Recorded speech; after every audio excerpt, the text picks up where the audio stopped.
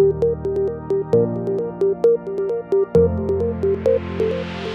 is the GC Channel podcast series, designed specially for you, the General Counsel, and your in-house legal teams. I'm your host, Orlando Caceres, the president and founder of First Law International.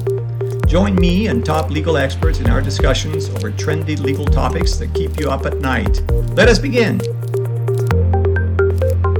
Welcome to the GC Channel. This is a broadcasting where the in-house legal departments and general counsels and associate general counsels around the world gather together to have an opportunity to share ideas and discuss trending topics and also subjects that are keeping most of the in-house legal departments up at night wondering how are we going to cope with these things.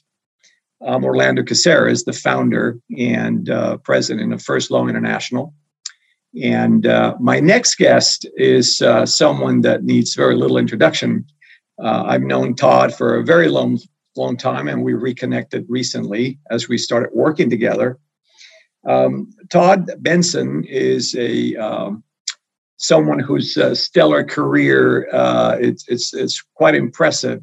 He's worked for Magic Circle law firm, and then he was legal counsel at a very senior post for one of America's top 100 Fortune companies in the freight forwarding business. And he was at that time responsible for Europe, Middle East, and North Africa.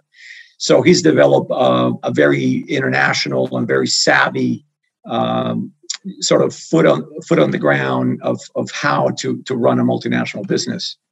But for the audience, Todd, I think it's very audacious, if not very brave, that you have now hang all that glorious past, institutional past, and jumped into a startup of all things that is now relocated you to Hong Kong.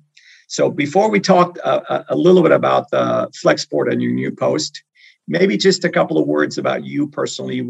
How has your journey been so far to get you to this point? Thanks, Orlando. Thanks for the kind introduction, and what a great question. I've, as you know, I've had a great interest in international things for a long time. Growing up in the U.S., I was always interested in the rest of the world, and then had an opportunity to live abroad, live outside of the U.S. for a time, and really enjoyed the perspective that provided me on the world. And so that has followed me in my career. So having worked in Hong Kong for, I guess, 15 years now, it's something I truly enjoy, and that gives me, that's a passion that I have that continues to follow me through my career.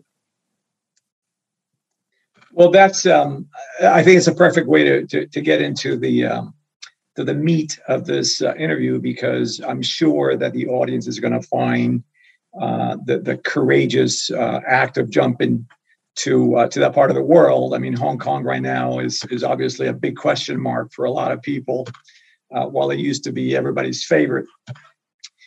So you're now the GC for Asia and in a startup company by the name of Flexport. And most of our audience are going to look up and Google out who is Flexport, right? But it's one of those names that is going to stay with them for a while, because just in the last 3 years, Flexport has been named as one of the 50 disruptors by CNBC, which is, I think, is very impressive. It's also been ranked as one of Inc.'s best workplaces. So obviously, you guys are doing something right. But what really got to me was the way in which Flexport has caught the imagination of the investors, and how quickly you managed to raise some significant capital to pull this off. So I'd like you to tell us a little bit about that, because I had to do the math when I saw that you're being ranked as a 15,000% growth rate. That's not a very easy number to catch. So tell us a little bit about why has Flexport hit and resonate so well with the investment community for the global trade aspect of the business? Great question. I was fortunate to join a unicorn, as they call startups that have been quite successful. And there's a definition for that you can look up if you like. I was interested in the opportunity to move from an environment that was very well established in a way, but that also was not changing a great deal. And with Flexport, I saw an opportunity it is a disruptor. Flexport is a disruptor in the industry in a positive way. We bring technology to a business and an industry that is maybe 1,000 years old, with many practices that have grown up over time, antiquated practices, paper-based practices, a little bit like China, where they put a physical chop on paper documents. They've been doing that clear up until this last year, where they recently made a change to their civil code. But there's many practices like that throughout the freight forwarding industry. And Flexport has brought software to bear, created solutions to make global trade easy for everyone. It's a platform where customers large and small can find their needs met, and in a way where they have visibility to their data, to their shipments, in a way that's never been done before. And it's a privilege to be associated with that. And that's really what's attracting those valuations and that significant investment at an early stage and rapid growth today. When I came across all the information in preparing for this interview, which I knew that the audience was going to be very drawn, in the headline that caught my eye was the one that, and maybe you can update us if it's even more impressive, but it was sort of positioned as the 8th fastest growing company in the U.S. Is that still the case, or are you guys now the 7th largest? I actually do not know the answer to that. The struggle that we have within the company is keeping up with the growth. We are seeing outsized growth in our business, with customers really flocking to us, and it's hard to keep up with that rate of growth. Some of the things we're doing to expand our footprint and meet the demand, it's a great challenge to have, but it is a real challenge.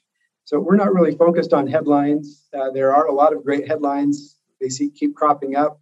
That's a new one you've mentioned today. I'd love to see them, but we're really focused on keeping our heads down, nose to the grindstone, and making this happen. Thank you. And one of the fundamental pillars of the GC channel is to enable a whole host and variety of GCs and AGCs and other business executives to have a platform where we can discuss openly subjects that the audience is going to find interesting. So we're hoping that as we get more into this interview, that the way in which we present the subject is going to be something that people are going to relate to, because here's someone, again, very seasoned, very traditional, institutional, in-house attorney that is sort of given up that convenience and stability and sort of future position, as you said, with very little potential for growth as an individual and as a person, because these are very strict kind of guidelines when you work for these very large companies. And you've given all that up for the opportunity for personal growth and the adventure of taking a relatively small company into a major player. And I think for those GCs or in-house counsel that are watching, they're going to find that very very refreshing. So with that in mind, let's talk about something that it's important to you as a true globalist, if I could say that in terms of your personal background. You're now superseding international growth. at an unprecedented rate, because you're opening businesses all over now, and you're having to run very fast. You're having to work with local counsel, make corporate decisions, and advise your corporate client. What are some of the challenges that you're seeing right now when you deal with COVID? You're dealing with your technology, which is a game changer in your industry, and also the impact that COVID is having in technology and acceleration. What are some of those challenges? Well, thanks for asking. One of the challenges I think is common to many, if not most companies, and that was how to adjust to an environment where we could not physically meet together. Now, in some ways, this was already enabled by our platform.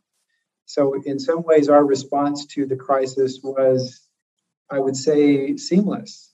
We were able to continue working from our home environment on our platform and continue to provide high levels of service to our customers and internal clients as well. So that has been something that we have experienced, but we have had some interesting learnings from this. And I don't think that we're particularly unique in this.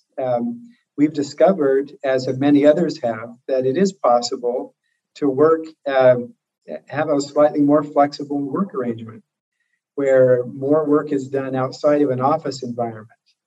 We found success with collaboration.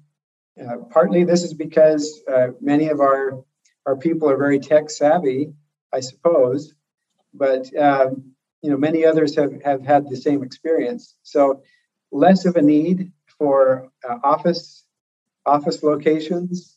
We will be maintaining them, especially in Asia, where the office remains a very important part of a business and the social life of our people.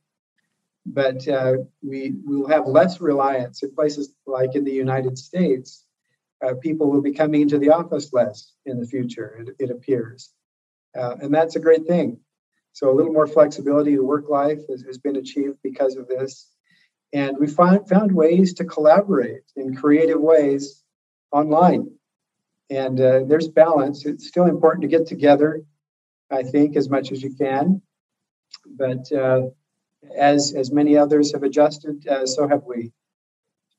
As I hear you, I think some of our critics are going to say, "Now, come on, Todd. That's easy for you to say because you had your own technology. You were already going into that space, and all COVID's done is accelerated what you were going to find out inevitably."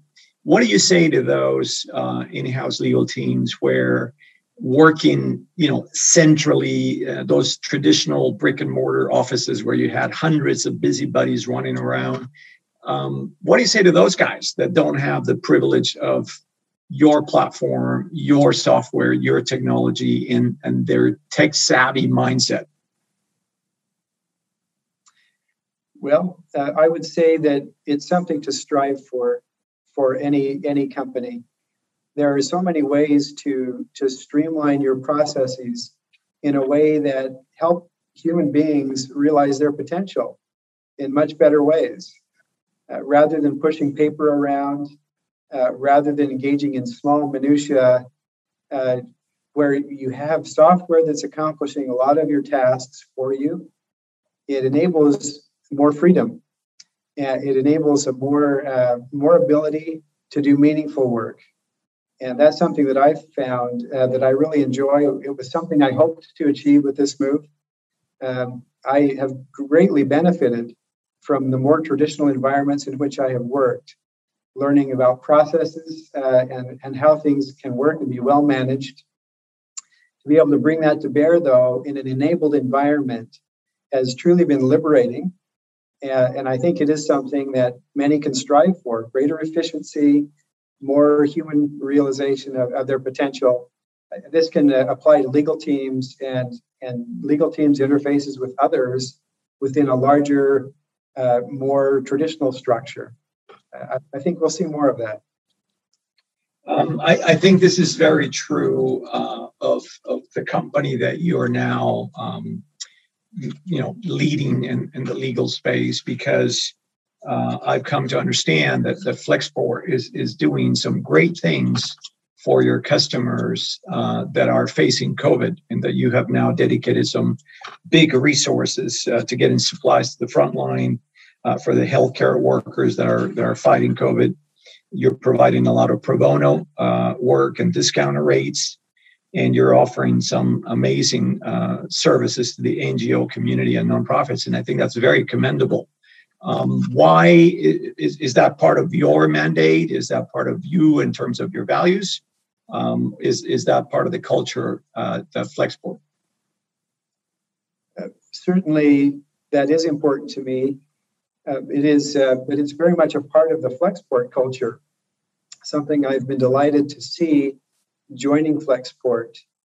We have a vice president that's in charge of NGO engagement and social responsibility. And a big part of what we do is devoted to these kinds of causes. We have a significant effort directed towards India right now, where we're trying to enable oxygen concentrators, for example, to be brought to bear in a place of great need. Early on, we were heavily involved in ensuring that personal protective equipment could be transported around the world where it needed to be, sometimes involving very creative arrangements. So that's really part of who we are. Social responsibility is critical to us. I think we view what we do as as having a global mission, making the world better, a better place.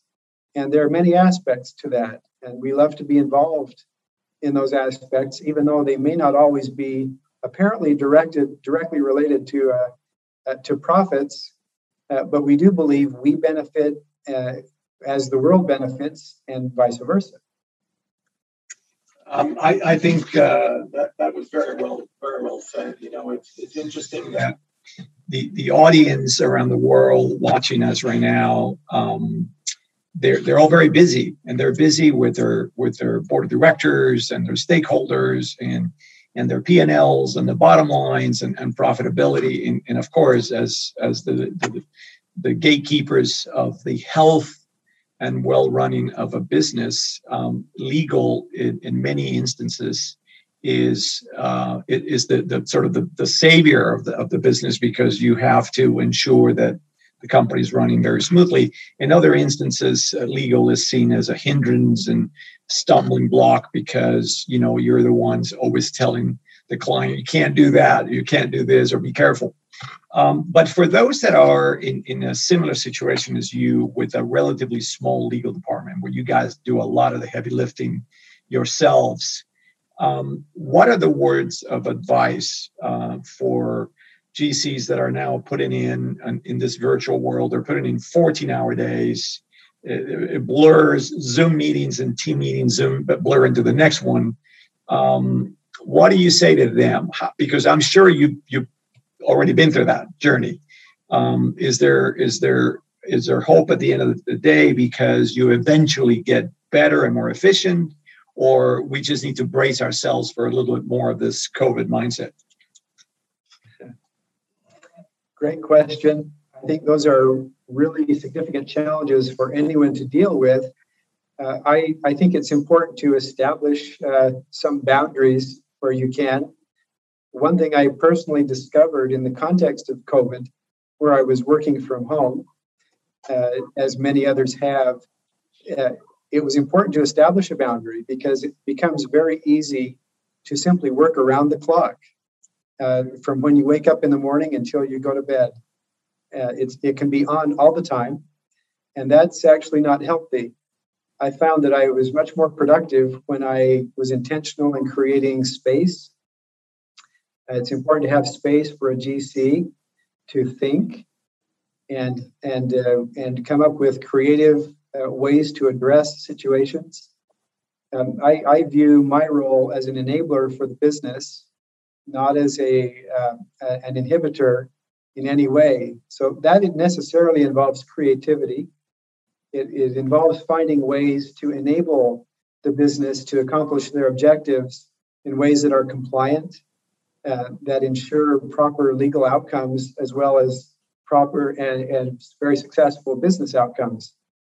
So all of that does require a certain amount of intellectual time, just time to think, and you have to create a little bit of space for that and not be on 100% of the time, and creating some balance in your life. Otherwise, I think the business will suffer as a result. And I think that is the loop to the next question, because I know in talking to you that you're very busy right now with a rollout of setting up shop in a lot of different countries, and you're doing it, again with a relatively small team. So a lot of the weight of these decisions fall on your shoulders. And it's very easy to say, oh, we're expanding aggressively and we're going to open shop in all these countries. But let's talk about some of these challenges from where you're currently sitting. Looking at some of the trendy articles that are out there from some of the surveys, for example, in a recent article that was published, it said that over 160 global business leaders that were surveyed in trying to identify what were their key areas of concern, what were the worries as they branched into into a cross-border international expansion. And I'm just, and I know the audience would like to hear whether you concurred or you have a slightly different take, but at the very top of the list, some of these concerns were primarily data protection, IP protection in terms of your intellectual property, employer retention, and we'll talk about that in a few minutes. All your contracting, making sure that the forms that you're going to be used are proper, and choice of law and dispute resolution. When you're mapping out your international expansion, are these the similar concerns that you have, or do you and Flexport have another set of concerns that are very particular to you? That's a great question. Data protection, of course, that's affecting our business as many others. To some extent, we don't know what that's going to mean fully, but it is something with regulations and laws with meaningful teeth that we expect will be applied at some point. So that is something we do think about quite a bit.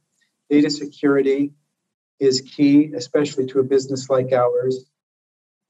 A lot of our business involves the cross-border transportation of goods. So we're also keyed in on things like customs regulations and making sure that the transportation, the way we engage with the regulators and with our customers is handled in a proper way. So that's another significant area for us. We also contract with parties all around the world, customers, vendors, what we call partners, which are other freight forwarders that work with us on our platform. Not unlike the way FLI works with its member firms. We have found that our business model, working in alignment with many partners with similar values or that strive to hold similar values, but that adhere to a system with integrity, becomes a very powerful thing. And that's been something that also occupies a lot of my time. So my responsibilities, in addition to Asia, actually touch on our global partner program, where we extend our business globally in this way, and also to our platform itself, making sure that it is compliant and enables compliant outcomes.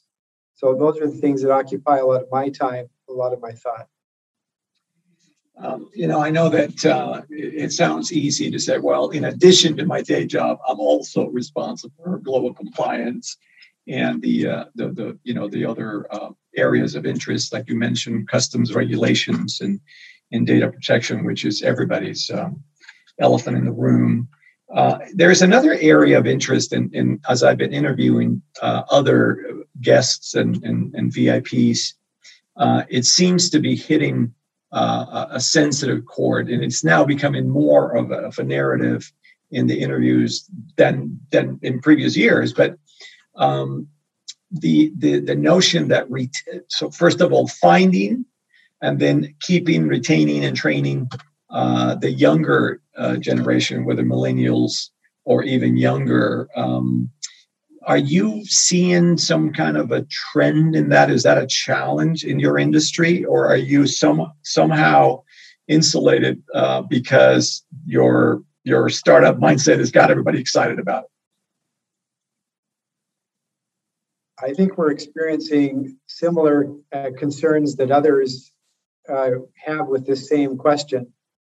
The younger generation, they love to work in something cool, and Flexport is cool, so that's great. But where do you go from there? Cool still involves work, and fortunately, we find that there are very many well-motivated employees coming on board. They're well-educated. They come with a desire, they have a strong sense of social responsibility. They want to do meaningful things. They want to work on meaningful projects. So sometimes I think a challenge for some of the younger folks that are coming on board is feeling like they are part of a meaningful whole and that they're helping build something. And we strive to help them feel that way. And actually they are. Everyone has the opportunity to contribute to the development of this system, this machine. And that's helpful to them. When many of this generation feel like they're becoming involved in anything mundane, repetitive, that's where you lose them really fast. And this industry, as with many others, there are tasks that can become that way.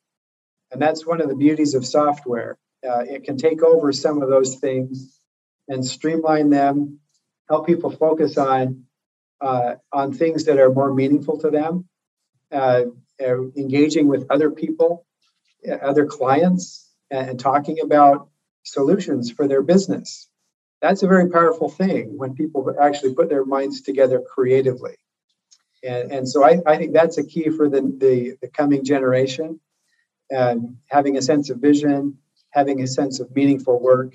And technology has the potential to enable all of that rather than the opposite. It can do the opposite too. It can turn people into machines. So you have to strike a balance and watch that. Now, Todd, I think you just lost about half the audience by now, because if you're telling them that working for cool is the answer to their problems, then a lot of these GCs are going to have to reinvent themselves and make their businesses cool in order to keep their younger workforce. But I think that I couldn't have come up with that analogy, because that's a very powerful, very simple, very powerful in itself. This younger group of the labor force that we all need to come in from under and sort of bolster what we're trying to do. They are relating to a different value proposition, right? You mentioned the experience. They have to feel like they're part of a meaningful whole, that they're creating something, as opposed to the previous generation, which was, I just need a job, security. And we're not undermining the values of before. It's just that we're commenting on the values of the now. And there are a lot of pundits out there who are saying, oh, they're just entitled, they don't want to work hard. But I think you're probably just spot on this, that if they feel that they are contributing to a good cause, and they feel part of a community, I think you're likely to keep them. And of course, it just so happens that Flexport kind of ticks all the boxes, so you're in the cool industry. Now, you are at this moment doing a massive rollout in Asia, and you're opening legal entities left, right, and center because your growth is unprecedented, which is very nice. But for a GC who's out there sitting right now, overworked and without any respite in sight, how are you coping with that? I mean, how easy is it for you to find competent counsel? How do you typically do it? Where are the points of success that you've encountered so far? Fortunately, there are some outstanding legal professionals around the globe, and over time, I've been fortunate to work with many. And now it's to deal with the scope of the projects that I'm working on right now. It would become quite challenging for me personally to be in touch with all of those people and balance all of those demands and their inevitable requests by myself. I'm fortunate to have a team that helps. I would clearly, I know this is not meant to be a self-serving exercise for you, Orlando, but we are very grateful to FLI for extending our reach to be able to engage meaningfully with counsel through the FLI platform. It feels very natural to Flexport because that's how we like to do things. We like to partner with others who can extend our reach, work creatively and cooperatively with us to get work done. And there are interesting and substantive legal questions that have to be addressed in all of these places in this expansion. Well, you're actually helping us do that, and you're extending my reach and causing me to live a slightly better life than I would otherwise be living. That's a very humbling way to put it. But thank you for that. And of course, I think for the audience, there's nothing more powerful than an anecdotal true story, so to speak, where you can say, well, this is what I'm doing, and this is why this is working for me. And to have now been elevated to a cool network, it's going to be something that we're going to celebrate here after the interview.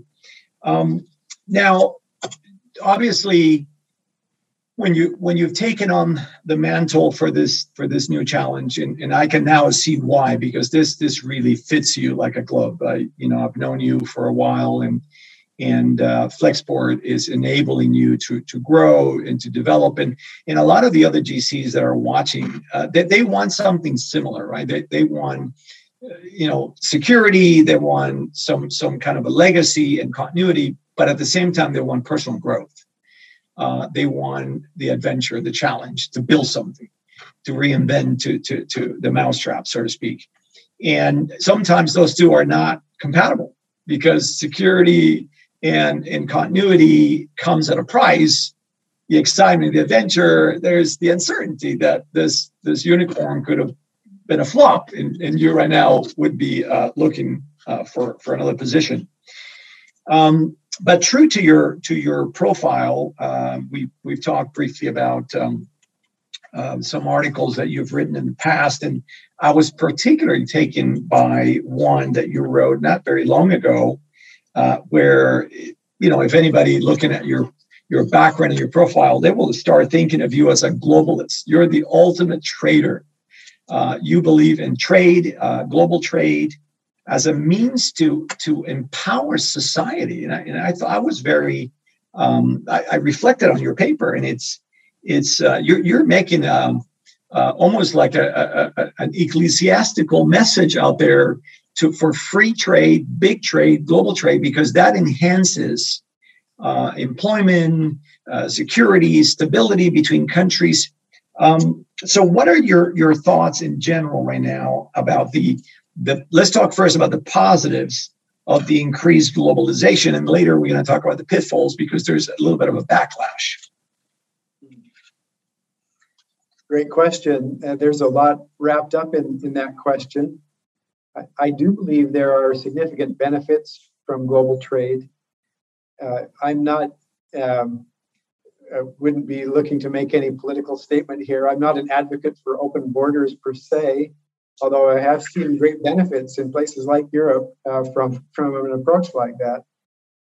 But what I do think is very important is it's important to understand how regulations properly work, both as an enabler and a protector of global trade, but also watching for the things that can happen around the edges that aren't so positive.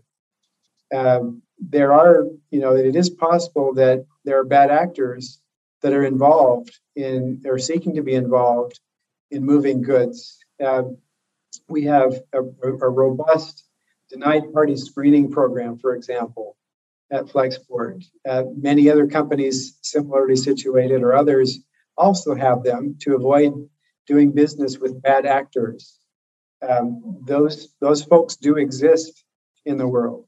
There is need for regulation, but regulation can be overdone as well. So, finding ways to facilitate companies that are trying to improve the planet with their goods and services, I think is a great thing. We deal with large companies, the very largest, but we also deal with very small companies, some who have started up sometimes fairly recently with some product that can really benefit people around the world.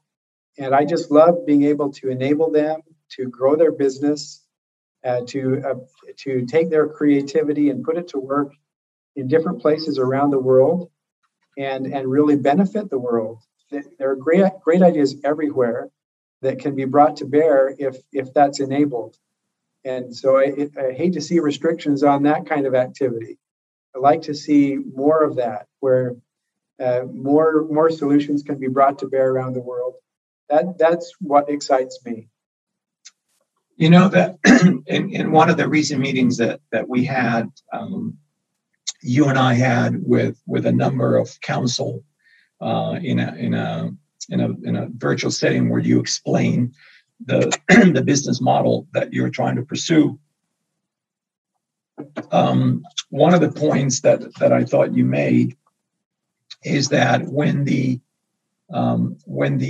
environment in the country that you're planning to set shop is friendly and less restrictive and relatively sort of turnkey, that it doesn't have all these regulatory bureaucratic stumbling blocks. Obviously, you're gravitating to those markets easier and faster. And so when I read your paper, I could see why you're writing what you're writing, because you're saying, if I, as a startup, I'm going to gravitate to this jurisdiction because it's easier, it's friendly, the government is poised to attract industries like ours, and therefore I'm going to bring in revenue to the country, employment to the country, more stability. That's the positive. And you're saying we want to see more of those. But in your paper, you also talk about the inhibitors. You to make it a fair paper, you say, look, there's a lot of these critical implications that are inhibiting the business. And in your experience, why would a jurisdiction, based on what you've learned, be so difficult to want to attract investment from a foreign company such as yours in the current exercise that you're doing at the moment? I think sometimes it's fear. I think sometimes the country itself may be afraid of foreigners coming in and having an influence in their country. I think there's also protectionist tendencies with various industries. So we try to allay those fears. We look to work with local partners and work with those countries to expand the amount of goods that are flowing to and from them, to expand their business opportunities, not take them away. You can look to many examples of those countries that have adopted more sometimes export-oriented approaches to things. They have benefited greatly from their opening to the outside world, to foreign investment, and to trade. There are many examples of that, and I think some countries are adopting more of that. And it's easy to see right now with our own business where certain countries make it very easy. Well, certainly we gravitate to that. We want to work with that quickly, partner with them. Where it's more difficult, then we have to tell our story and help them come to see that we are not there to be exploitative, but to expand the pie for everyone. And I think as those countries come to see that more and have trust in that, I think the opportunity is open. And maybe they probably have good reason to fear from some of their past experiences. So maybe they're wise to be careful. We will work with all perspectives, and we hope to bring to bear a model and a way of looking at things that is viewed as cooperative by everyone. And would you say that in a situation like, you are expanding, you're going through your due diligence, you go through your questionnaire, you look at a country, you look at the regulatory scheme, then you put it in some kind of a scorecard and you say, hey, this one is immediate because it's so easy to go there. Others are a little more complicated. Would you say that that's where local talented local counsel with know-how and the sort of the roadmap to help you and guide you in country would become invaluable, because that's really where having those connections and having access to those resources would be more powerful than otherwise, because then you might be taking risks or you may be scrapping from the list that particular jurisdiction. So in other words, when you're doing your due diligence and you find that there are jurisdictions that are more complex and difficult to enter, is that where having competent local counsel becomes a real asset for you? Absolutely. The initial assessment is important, and competent local counsel, they're the ones who can go beyond what the law says on paper and tell us what the law is in practice. That's what we really look for, because often the way things look on paper are quite different from the way they actually operate in practice. And that's what we need to find out. Sometimes things look difficult on paper, but when you actually get down to how things actually operate, you can be very compliant, 100% compliant, but you can find ways to do things in ways that are possible. Other times you find that the law in practice may actually make it more difficult than it appears on paper. In both cases, strong local counsel is essential, and we really rely on that heavily. And of course, that sounds very easy, right? To say, well, here's local counsel, but you're in a situation where the wrong choice or the wrong degree of competence or lack of sophistication could be very detrimental to you. So this is why you having access to these resources, and for that matter, any GC out there that is going to be going through an expansion just like you are, they're going to appreciate your remarks, because they're relating to the fact that it may be that the preliminary advice yields a very rosy picture, so you're going to be able to set shop in that jurisdiction, and yet you have other big markets that you want to enter where the regulatory list is this long, and you're not going to say, well, I'm sorry, it's too hard, I'm not going to go there. You're going to have to say, okay, so what do we do next? And in relying on those individuals that are from the local harvest, which is what we specialize in, is it's invaluable. Now, I wonder, again, looking at your paper, I wonder if you still stand behind one of your comments where you said, in talking about the variances of the regional priorities, which I think is very interesting, because you're going through that right now while you're evaluating some countries in Southeast Asia. You said historically, Asia has placed emphasis on prohibited and restricted commodities and on cost, insurance, freight, and duty collection. So that was your experience at the time. And of course, the article is a few years old. And then you said, while in Europe, there's a strong emphasis on intellectual property and data accuracy. I'm going to finish and then I'll let you comment. And then you said, while in Latin America, the focus tends to be on modernizing processes, basic risk assessment, and duty collection. And then you concluded by saying, whereas in the US and Canada, the focus seems to be on the consumer product safety and expert enforcement. After all these years, do you still stand by that, or are you now polyphasetically sort of change your view and you have some other key takeaways? Great question. You recognize, of course, that I co-wrote that with a true expert in these areas. To a large extent, I do stand behind those. I would say data protection it was always important in Europe, but it's clear that it's absolutely a high priority now. So I would more strongly emphasize that there. In the US, I would add IP protection to consumer protection. Clearly, there's a strong emphasis on IP enforcement.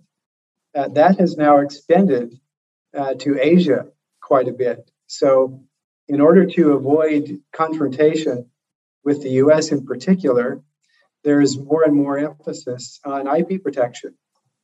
China in particular is absolutely, their processes they've changed dramatically to try and ensure that they're not exporting fake IP. Quite interesting to see that development. China remains heavily focused, and much of Asia does remain heavily focused on revenue collection. And I think that's true of Latin America still. So I think those are features that still persist. And the way you conclude the article, and I think is a good way for us to wrap this interview. It's amazing that we've been talking for an hour, but that's what happens when you are very immersed in something that we're both very passionate about. You concluded by saying that while increased globalization and trade can help people strengthen their communities, which I think you still, as a true globalist, stand by, especially now that we know you're in Hong Kong building a new power brand. You do recognize already then that the impediments to trade were serious, they were significant, and in many cases they were the result, as you said, of ignorance and fear and some nationalistic tendencies, which we have also seen in the recent few years, that you could easily go and swing to the other pendulum and start hurting yourself as a result of all these impediments.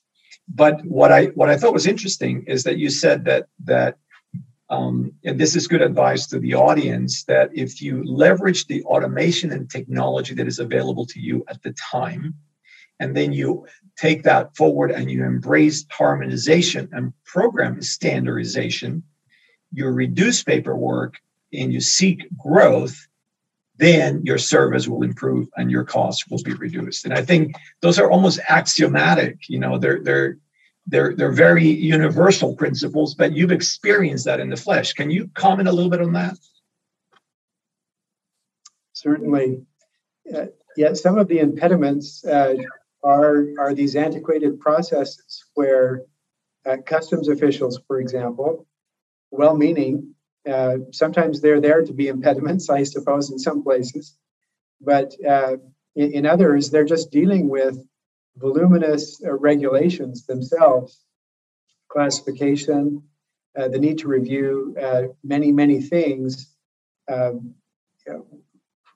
thing that I love about what we're doing at Flexport, and I don't mean this, I'm just responding to the question, is we're actually enabling all the stakeholders in that ecosystem, which is a global ecosystem, to benefit from data that is brought together in a potentially very harmonized way, where data that's fed in from the beginning through all the processes of ordering feeds through the whole process and makes global trade easy for everyone.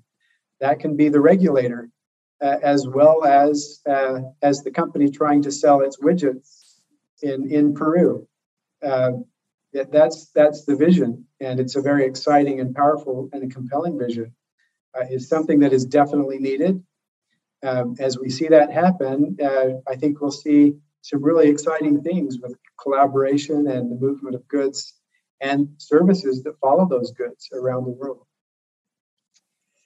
And I think on that note, we'll bring the interview to closure. This has been really fascinating to hear about your journey from big law and then from big fortune in-house to a unicorn that is now grabbing some headlines. And I think that I look forward to our next interview when we'll see whether you are the 8th or the 5th largest growing company in the U.S. or a disruptor. We certainly think that, as you said, now that you're servicing over 10,000 clients worldwide in over 200 countries, I think it's very impressive when you think that the company is just a few years old. But for those that are watching, I think, Todd, if you've done Flexport justice, I think you can expect some CVs to land on your lap, as other GCs and in-house counsel are going to say, well, I want to go work for Cool. So they may be applying for a job. And so on that, I just like to say that we appreciate our viewing audience. We appreciate the in-house legal counsels around the world. We understand the pressures that you're under, and we hope that you find these interviews insightful, poignant, and relevant to your day jobs. So we always like to close by saying you heard it first at the GC channel. So thanks, Todd, and look forward to our next interview. Thanks, Orlando. It's been a pleasure. Thank you for listening today. Enjoy this episode of the General Counsel podcast. Then head over to Apple Podcast or Spotify to subscribe, rate, and leave a review. I look forward to catching up with you over our next episode. And don't forget, you heard it here first.